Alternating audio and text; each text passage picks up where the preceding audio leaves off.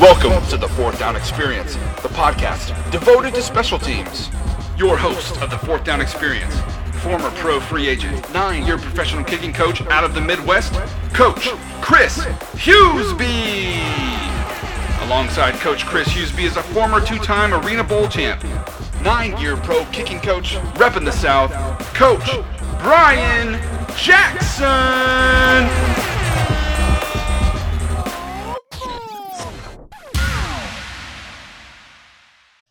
Hey, what's up, 40 Nation? We are excited for today's interview. Now, before we get to it here, Brian Jackson is not able to join us today, so he gives us our best regards. But we're excited today to have a young special teams coach in the mix. I've had the chance to know him here for a few years, talk to him about recruiting in general over the last few years, and excited to have him on. We actually heard him talk on the Iceman podcast, and that was a real good discussion here, so we're hoping to continue that. And so I want to introduce to you Mac Alexander. He is the special teams GA at Washington State. Thank you, Mac, for being on. Yes, sir. Thank you, Coach. It's good to finally see you. We talked a lot on the phone, but it's good to actually finally see your face since we can't go out and do stuff anymore. So yeah, it's been one of the fun perks with doing the podcast is actually now finally seeing the person that we've been talking to for years, and getting a chance to know him a little bit more. So, Mac, sure. Why don't you start us off? You're a GA at Washington State. Why don't you talk a little bit about your history from say college on up? How did you get to this role, and what has it been like? Okay, so my history is it's a little crazy. I'm from Colorado. I grew up in a small town in western Colorado. I got a football scholarship to go play at Division II school called Colorado Mesa University. It used to be Mesa State University. I was a safety, and I went there.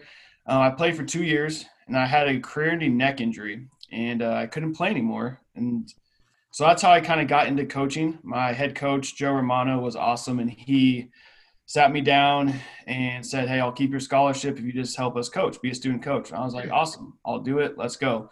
And I got real into it. I knew it's what I want to do with my life after the first semester coaching. But at the same time, I really struggled. I still wanted to play. I still struggled coaching some of my friends, and I just wanted to still have an opportunity to compete. So I walked onto the basketball team at that school, actually, and I played basketball for 3 years after that. Nice.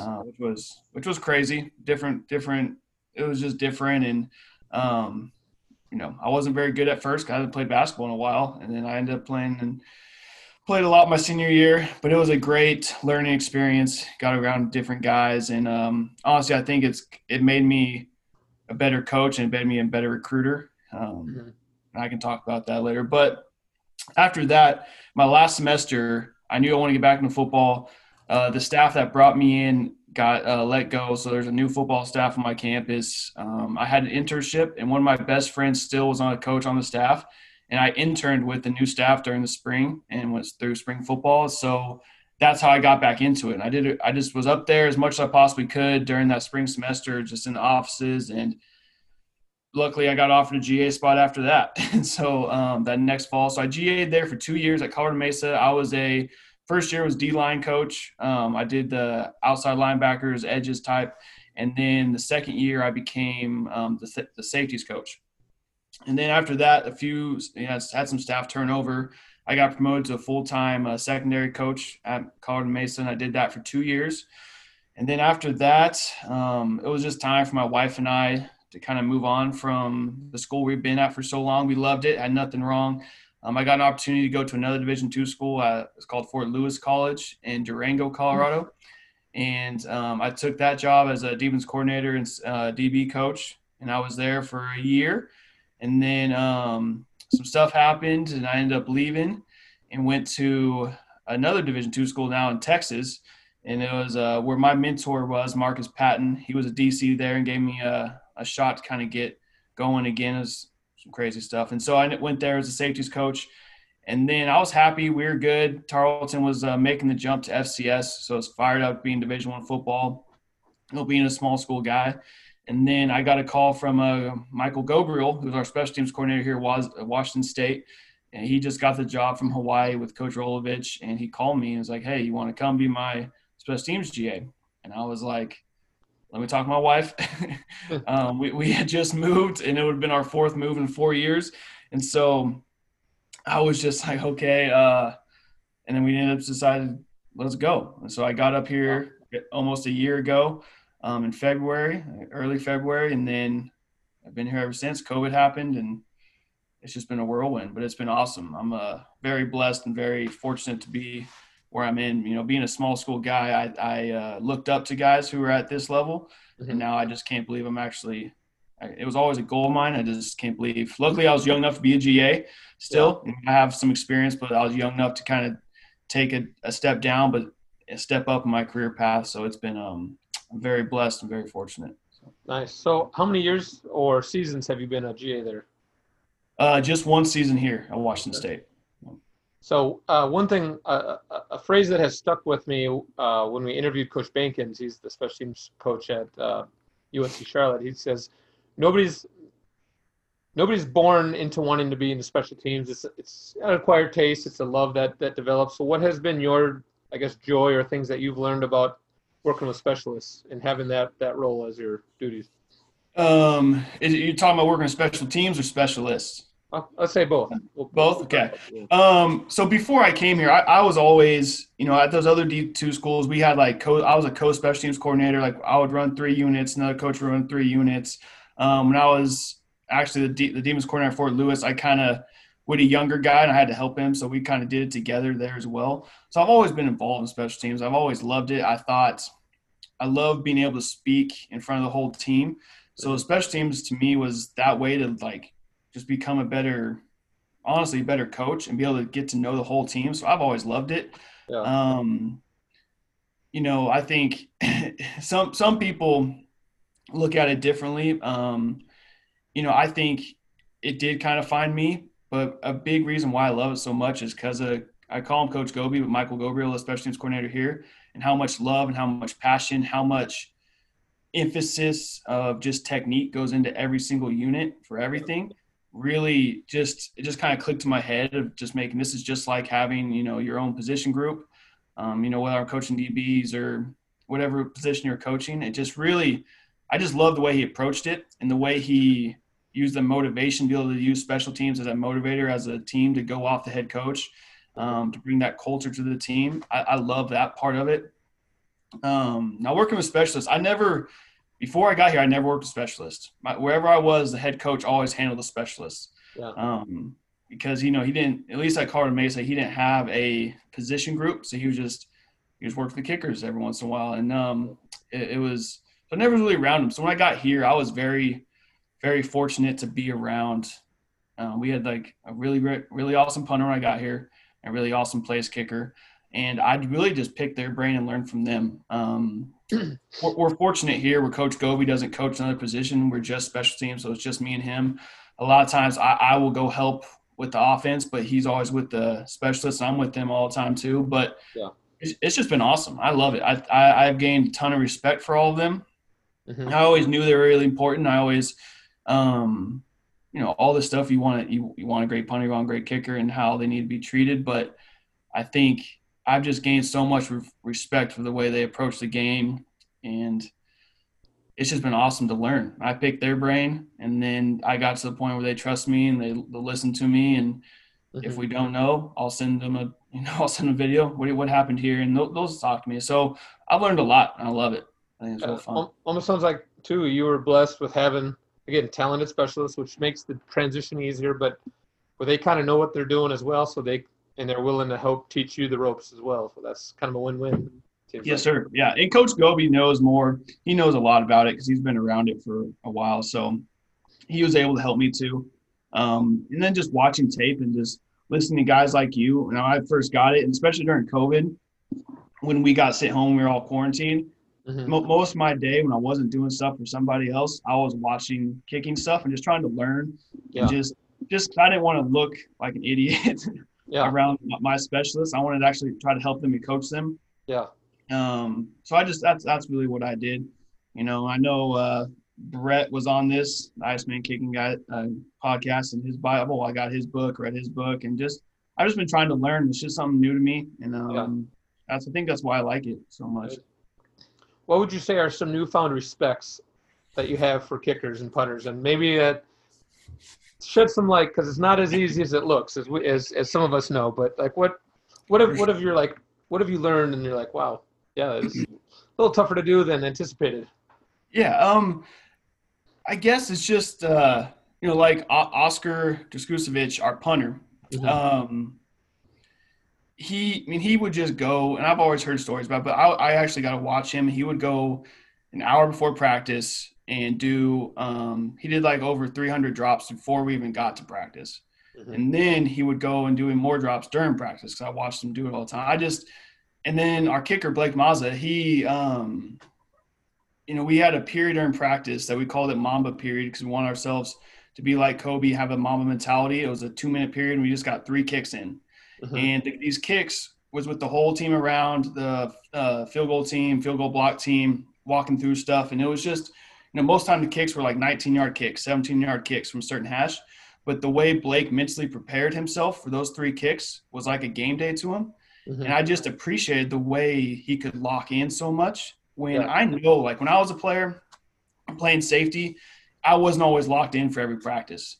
Yep. But every time Blake went up to kick a ball, he had a look on his face that he was just locked in. And so I know how hard that is. And so I guess that's the biggest thing, is just being able to mentally lock in, work on your craft, go and do 100 drops, which to me, I'm not a kicker. So that just doesn't sound appeasing to me. So that's the biggest thing. It's just such a different mindset. Like when I was playing basketball, I'll go shoot jump shots all day.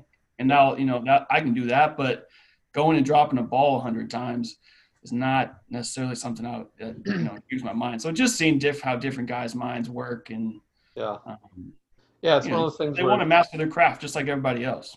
Yeah, exactly. You're putting all the hours in, like you practice your free throws, your 3-point shots, and for those 2 to 6 opportunities that you're going to get in the game, and just be on it. I always find it interesting is, kickers, there's a lot of, when they get hate, going 80% is a bad season, but yet a quarterback completion percentage in the 60s is good. Yeah. Seems a little bit disproportionate on the expectation of how on a kicker and punter's got to be, but that's what we sign up for, Oh, for sure. Yeah, for sure. So going back into getting into coaching, so you're like fresh into this at the Division I level. What would you say are some of the bigger comparisons or differences and maybe similarities between D2 and D1 coaching mentality and expectation? The biggest thing, obviously, that most people know is the money. You kind of see it just every day, but in the end, it's still just coaching ball. It's still just coaching football, and I knew that, but now that I'm here, I really I believe it. You just get to go coach football, but the biggest difference to me, when I was at the D2 level, I was the equipment manager. I was doing laundry after games. I was ordering all the helmets, doing all the apparel, doing whatever we need to do recruiting wise. Even as a full-time coach, I was still young, but I was doing multiple things on top of coaching position group. Mm-hmm. Just trying to get ready to play a game each week. So now that I'm here, I just get to coach football and just do football stuff. And I wouldn't say one's greater than the other. And, I think sometimes my job here is it's awesome, but I dive really, really deep into every, whatever my task is. Like if I'm diagnosing our punt team, like a self-scout, I'm going through every little thing that could make us better. And at D2 level, you honestly don't have time to do that all the time. But I enjoyed, I had enjoyed designing apparel. I enjoyed being organized in my equipment room, little things like that I don't necessarily miss it, but it's just different. So, but in the end, it's still coaching ball. What's the hour expectation for maybe an aspiring coach to get into your roles? How many hours are you kind of expected to put in at each level? Oh, I don't think the hours have changed. Again, it all depends who you work for, and it depends on how efficient you can be with your time. Yeah. There's stories, and I've worked for guys who want you out of the office early. I've worked for guys who want you there till past midnight. And I've worked for a guy who goes, when you get your work done, get out of here. So It just kind of depends. And, when you get in the coaching world, I think you have to understand that there's going to be times you're going to have to work, and there's going to be times you have to get stuff done. I like to think my mind, at least it helps me. I'm going to have 3 late nights a week. And after that, I'm hopefully going to get home a little earlier because I do have to see my wife, and eventually, when we have kids, be able to get home and see my kids. So I think in today's age, you need to work, but you got to figure it out that works best for you. If you're an early morning person, go in early. If you're a late night guy, then you stay late. I just got to find what works best for you while being efficient. Yeah. So obviously one thing you hit on earlier is you had to move 4 times in 4 years. Like, what's that like? And then I guess what advice would you give to the aspiring coaches that may get into this coaching world, that something like that may happen? And how about this? What's the expectation that you have to set with your significant other, girlfriend, spouse, or wife? Yeah. We better make sure you marry a good one that loves you. I don't think, everyone talks about like a great coach's wife, and there are coaches' wives who are awesome, and my wife is a great coach's wife. But at first, I don't think she quite knew what she was getting into, and then it just kind of happened. And I think being a great communicator with your significant other is the biggest thing. You have to communicate. You have to be honest with them. And you just – the hardest part I have with the way we've had it is me chasing my career has affected my wife's career, and not in a negative stance, but just in a way where she hasn't really been able to get into her career path as quickly as I am. And that's been the hardest part. But we're in this together. You're a team. Wherever you go, she's going to be there with you. And the biggest thing I think I've learned is making sure you involve your wife with your players you involve your wife with the players wherever you go. Yep. Have them over for dinner. Have her. When my players come over for dinner, I have her run the show. I don't really talk. She asks questions. She gets them around. When I call old players, one of my favorite things is they always ask me is how's your wife, or how's Chaz? That's my wife. Her name's Chaz. How's Chaz doing? Because it's just she was a part of it because she's a part of me. And when she sees you putting all the time and effort into them, and she actually gets to see it, that's what will make her feel more okay, tonight I'm going to have to go to bed with myself and all that type of stuff. Yeah. But you can't really be prepared for it. And I never want to be a coach that moved around a lot. Yep. But like I said, I moved 4 times in 4 years, so it hasn't worked out quite there. One day we'll make it where we'll move every 5 years or something. So yeah, well, that's good. And I feel like it allows you to see the world too. Oh yeah. If you're the adventurous type, I coached 1 year for the University of St. Thomas. And kind of like you, I didn't want to be a coach that maybe moved so much. Had I done this before I had kids, I think it would have been a different story. But now I have kids, it makes it a little harder to move. But like I said, I think having a great teammate, great wife, where you both kind of understand what's going to happen and what's in the mix is very, very good and important as well. Oh yeah, it definitely is. What one more question about coaching, because I think you're kind of a perfect example of these young kids that maybe want to aspire to do what you're doing. If you were gonna do it again or reflect on how you got into the mix, was there something that you wish you would have better prepared for like interviews, or how would you reach out to college coaches expressing your interest levels? Like what could they take from those experiences? Oh, that's a really good question.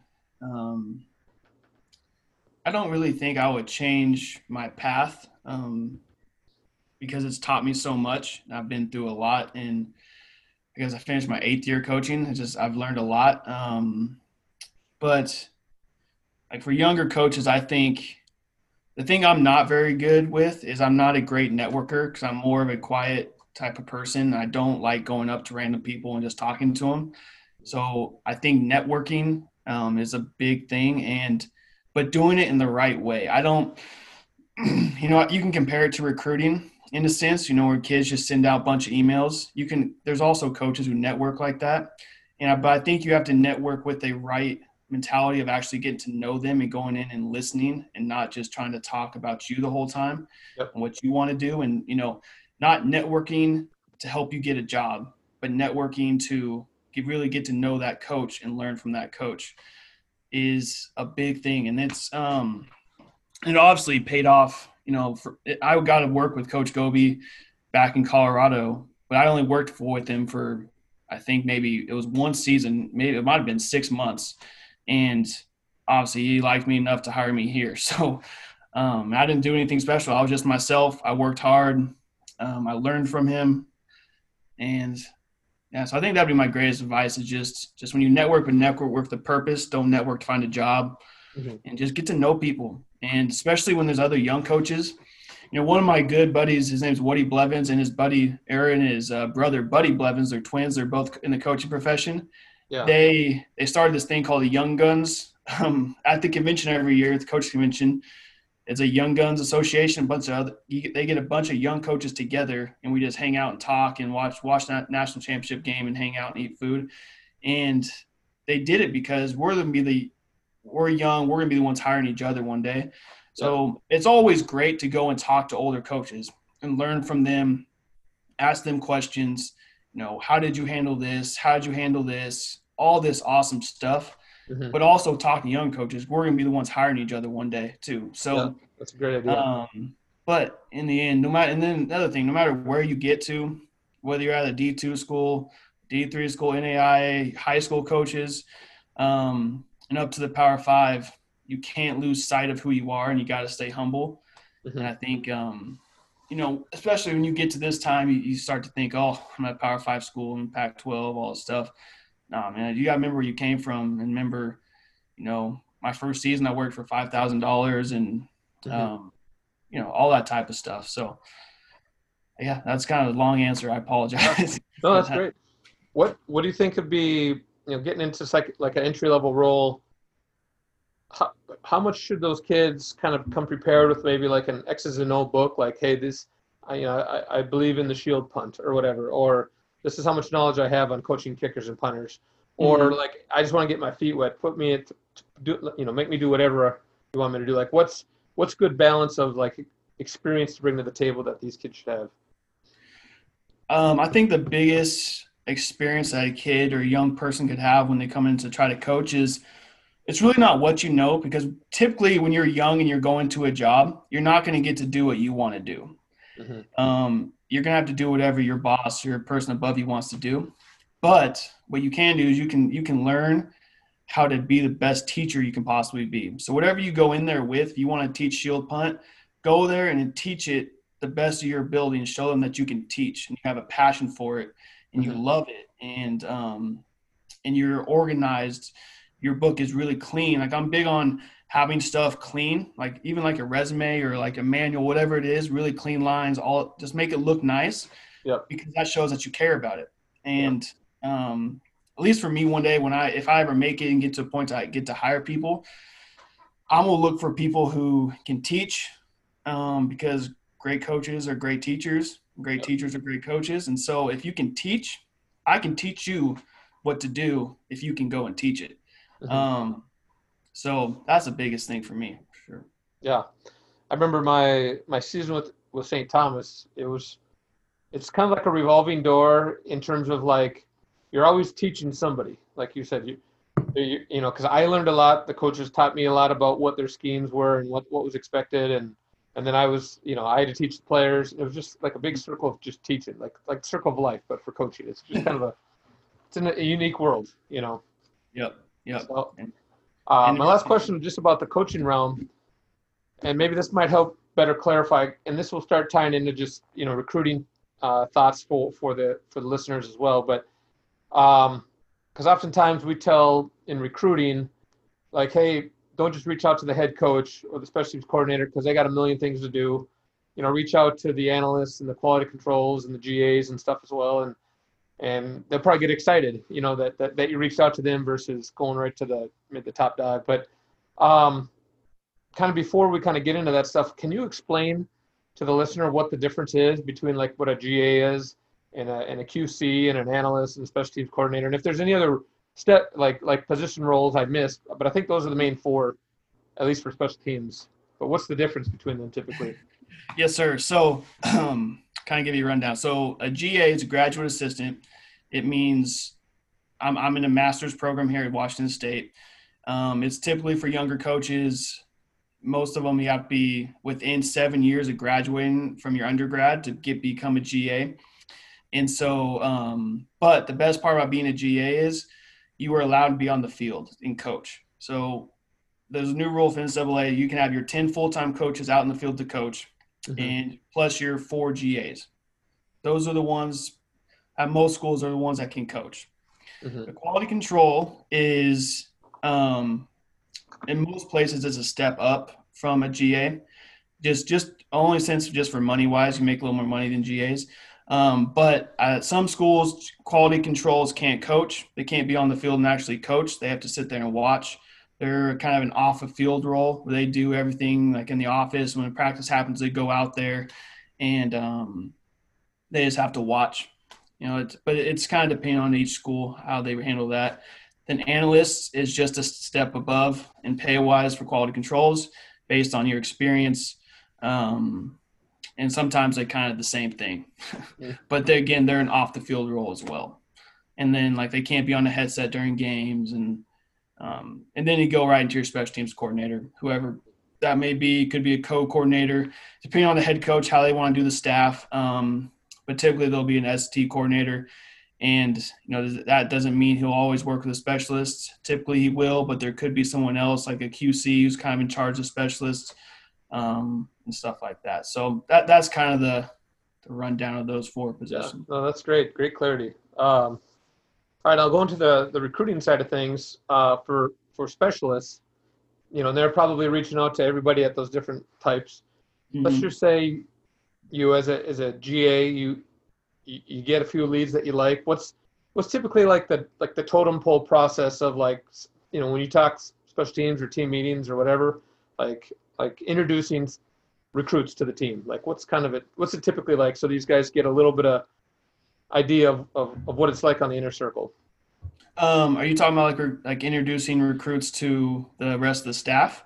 Well, let's just say some punter or some kicker contacts you and is like, hey, I'm interested in your school. You check them out. He looks good. Like, do you go, hey, Mr. QC, what do you think? And then it goes to the analyst, or, how, just to give like the, I got you. Okay. The recruits kind of like this is what it's kind of like on the inner circle. Like if you talk to us guys that aren't the special teams coordinators, here's kind of what's going on. Yeah. I think it depends on each school situation and the relationship that the quality controls, the analysts have with the coordinator. At some schools, I'm assuming that the analysts are the one, or quality controls are the ones kind of finding the specialists, and then they find their top guys and then take it on the coordinator. How it works for us is Coach Goby and I both recruit. We know the needs we want. We kind of have an idea of what we're looking for, and we'll both just kind of find guys. And however we find them, it doesn't really matter. It could be a guy reaching out to us like, oh, this kid hit us up. He looks good. Let's check him out. Or it could be, a lot of times I spend a lot of time of going through, like all you guys, the different camps, and just seeing who our guys are and just watching you guys' tapes, just kind of getting lists from people. I go through watching guys that way. And then we also, we're fortunate here where we have a recruiting department. They don't always look for specialists, but if they find one, then they'll send it to my way typically. And then if I like him, then I'll take him on to Coach Goby. Yeah. But I think each school just kind of depends. You'll just kind of have to see, I would look on Twitter and kind of see what they do on Twitter and how they interact, what they're looking for, and just it really just depends what type of relationship they have with the special teams coordinator. Yep. Yeah. Hope that clarifies a little bit. No, that's great. Yeah. Obviously we've seen this year, the COVID year, just Twitter's become like the absolute sort of mecca route to try to like get your foot in the door somewhere, just because there's no college kicking run camps and in-person visits.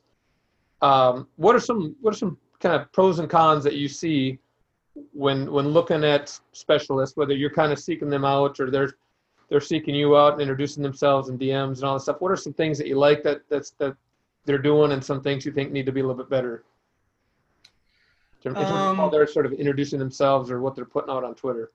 Yeah, I think specialists actually do a really good job of using technology to their advantage. It's so easy to make a video nowadays and to post that on Twitter.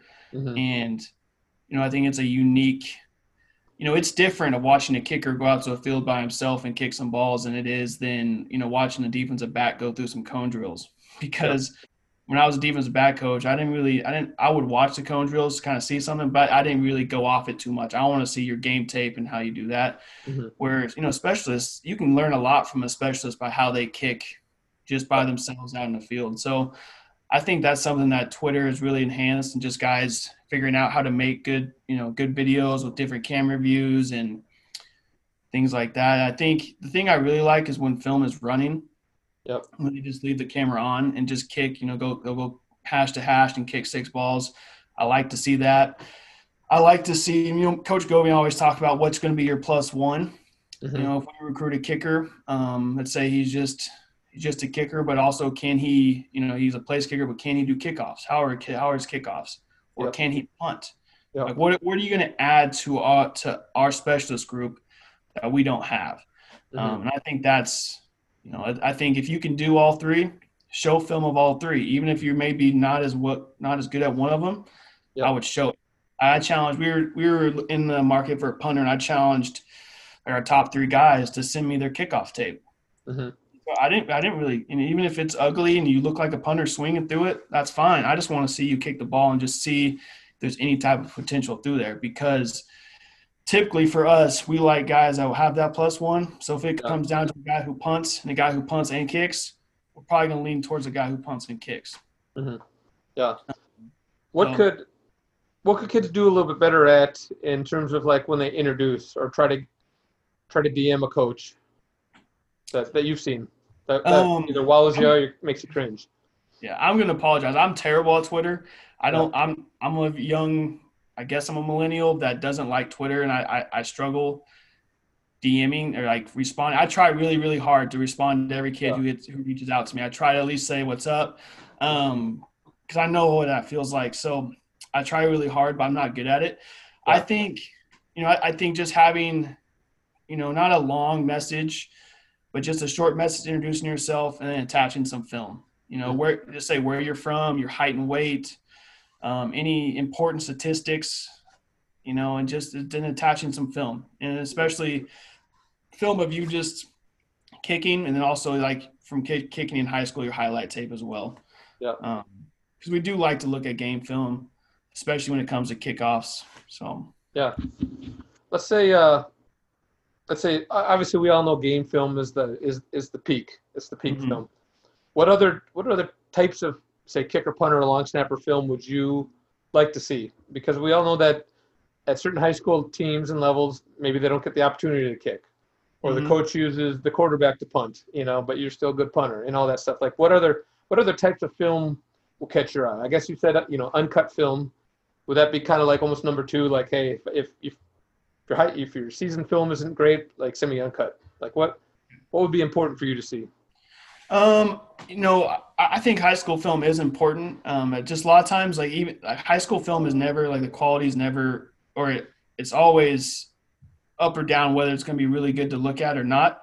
Mm-hmm. And it's nothing against the kid. It's just high school football, and it's okay. So I think I love just seeing, like, you can't always see the form of a kid in high school tape is what I'm trying to say. And so any film where it's just up close of you kicking the ball where we can see your form, not necessarily the full ball flight all the times, but just kind of just to see your form. I can time it. Like, you don't have to put the time in there. I'll time it if I like it. I'll figure it out and I'll time it and have an estimate of how far I think it went.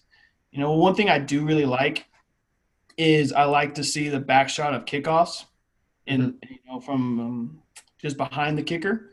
Yep. But then also have a view later on of up like I know a lot of guys put it up in the stands, so I can really see how far it went and get a true hang time for it. But I like to see, how far you hurdle, get over the hurdle and things like that as well. And, I can always slow it down and really go piece by piece with it too. Yep. So I think any type of film you have where it's clear, showing your form and technique and showing your power is awesome. Yeah. Well, that's great. What would you say,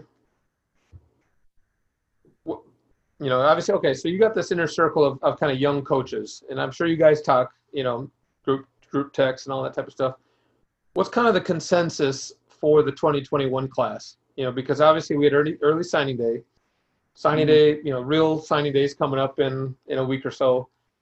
But obviously we have these spring football seasons and spring practices and all that stuff. Like how late do you think this 2021 recruiting cycle is going to be like rolling into? Because kids are getting impatient, and we're telling them to be patient. And like, what do you see amongst your coaching group?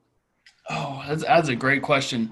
And if I'm being honest, I don't necessarily know how it is at the lower levels. Mm-hmm. For us, we were lucky where we're pretty much full after the early signing date. Mm-hmm. And we got lucky in that situation. We're just kind of looking for a few other pieces later on. But at lower levels, I do not know the answer to that. But it's a great question, because I feel terrible for this class 21, and especially the ones here in Washington and in California who didn't get. I know those states didn't play, and who knows if they will be able to either. Mm-hmm. I would say be patient, and at some point, either take a chance on yourself and go, if you want to go try to walk on somewhere that's a dream school you've had a little bit of interest in, go walk on. And, if a school does offer you a scholarship and it's not where you want to be, I would still go, because I'm a big believer, being a small school guy, if you're good enough, people will find you. You just go be great wherever it is. I never dreamed when I was growing up to go play at D2 school, but it was the best thing ever happened to me. I love that school. I love playing there. I still believe I could have played a higher level, but I wasn't developed in high school. Mm-hmm. It took me a while once I got into college to develop and grow into the player I really could have been. So going to a lower level was perfect for me. Yep. Yeah. That's what I think for the 21 class. And like I said, that's a good question. I should probably call a bunch of my buddies at D2 schools and figure it all out. We'll do a part 2, or interview one of your buddies who's got it down. But okay, how about the 2022 class? I suppose they got to wait a little bit, right? Just kind of see how these restrictions loosen up. And I think it's April, right, is when, in theory, things should be opening up where you guys can do visits and things like that. Oh, I hope so. Yeah. I believe so. And for them, I would also say just to be patient, especially when it comes here. We played our season, but this is the first time, and Coach Rollo said the other night, it's the first time in our coaching profession, our coaching lives, that it's basically we had the same team back, because all the kids can come back without losing a year of eligibility, get this year back. And so that's weird. And I don't know necessarily how it's going to affect scholarships in the future and things like that. And it's really going to affect that 22 class, because these guys are going to graduate in 21, which is affecting that 22 class. And I don't know. I'm not sure how all this is going to work out. It's a crazy, crazy time, especially, at this level, you have 85. Lower levels, when you can give out partials and things like that, it might be a little better, but it is going to be crazy. It seems like the general consensus, and it's kind of like what you're saying, like if you're lucky enough to earn a scholarship, like right off the bat, like just take it, have that opportunity to play. But you just got to be patient, let the dust settle a little bit. Mm-hmm. I feel like there's just going to be such a turnaround in the spring, personally, like by April, because some teams will have a season, don't know what they got. Some teams will have spring ball, and as you know, some kids quit because they're not the starting guy, and they thought they were in their third string, or somebody's hurt or their grades aren't right. That stuff always happens, no matter regardless of COVID, But such a crazy world. Do you guys, in general, do you anticipate the college run kicking camps coming back this summer? Is that even a process right now? Yeah, Coach, I'm gonna be honest, I have no idea. We're still trying to make sure we all pass protocol every day. So that's a good question. We're just trying to go one day at a time. It's been the longest. I tell people all the time, we played 4 games, and it was the longest season I've ever been a part of, and probably will ever be a part of. Mm-hmm. So we're all still trying to figure it all out. I can imagine. All right, Coach. Well, here's our flagship question. All right. This is our 4th season, and then season 4, we've only interviewed college coaches, so it's been real fun because there's a lot of unique stadiums that they talk about, like not the traditional ones everybody hears because of personal ties and connections. So it's always been fun to hear it. But since you are a former player as well, tell us your 5 favorite stadiums you've ever played in, and then 5 favorite stadiums you've ever coached in, and maybe why, if you want to get a little depth behind it. Oh, that's a good question.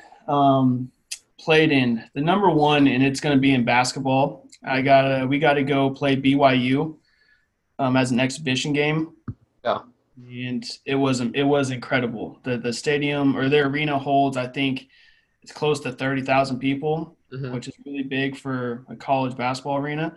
Yeah. It was an exhibition game versus a D2 school. So we're like, there's not gonna be very many people there. There's like 18,000 people there, and it was absolutely incredible.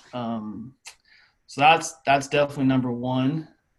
Where I played, I love playing Stoker Stadium. That's where Colorado Mesa played, and it's where I grew up. In high school, we would play there on Friday nights. I used to love playing there on Friday nights because it was in our rival town.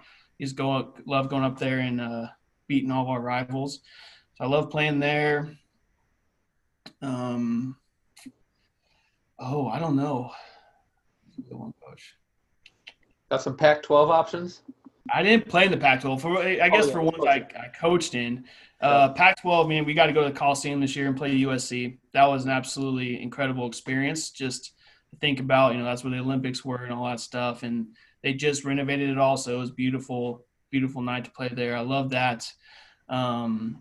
We got to go to – where else? We went to Utah, Salt Lake. That was awesome too, just because the mountains are right there. It's very pretty. I used to love going to back in my D2 days. We played Colorado State Pueblo in Pueblo, Colorado. I never got to play there, but I coached there multiple times. It's a big dome. It's one of the best in Division II. I love playing there. And then at my last Division II school at Tarleton State, when I got there, we just finished renovating the stadium, and it was immaculate. It still is. It's beautiful. It's a small school stadium. It holds like 12,000 people. Yeah. And we packed it out because we were like top 3 in the nation. We packed it out, and that was being down in Texas. Texas football is real. Those are probably my top. I know I didn't give you 5, but those are definitely my top right there. Great. Are there any stadiums you're looking forward to next season when hopefully we get a full season? The first one is to play in Martin Stadium, which is in Pullman, Washington, our home stadium with fans in it. That's what I'm most looking forward to because we didn't get. You guys didn't even play in your own home stadium this year? We played in it, but there wasn't fans in there. There were no fans. So I want to play in Pullman with the crazy fun fans of Pullman and Washington State. That's my number one thing I'm looking forward to. Yeah. I want to go to Oregon. I want to go check out that stadium, see what that's all about. And all these other, I want to go to the Rose Bowl, play UCLA. Yeah. But again, I want to play in Pullman really, really bad. I imagine, yeah. I mean, there's a lot of history with Pac-12.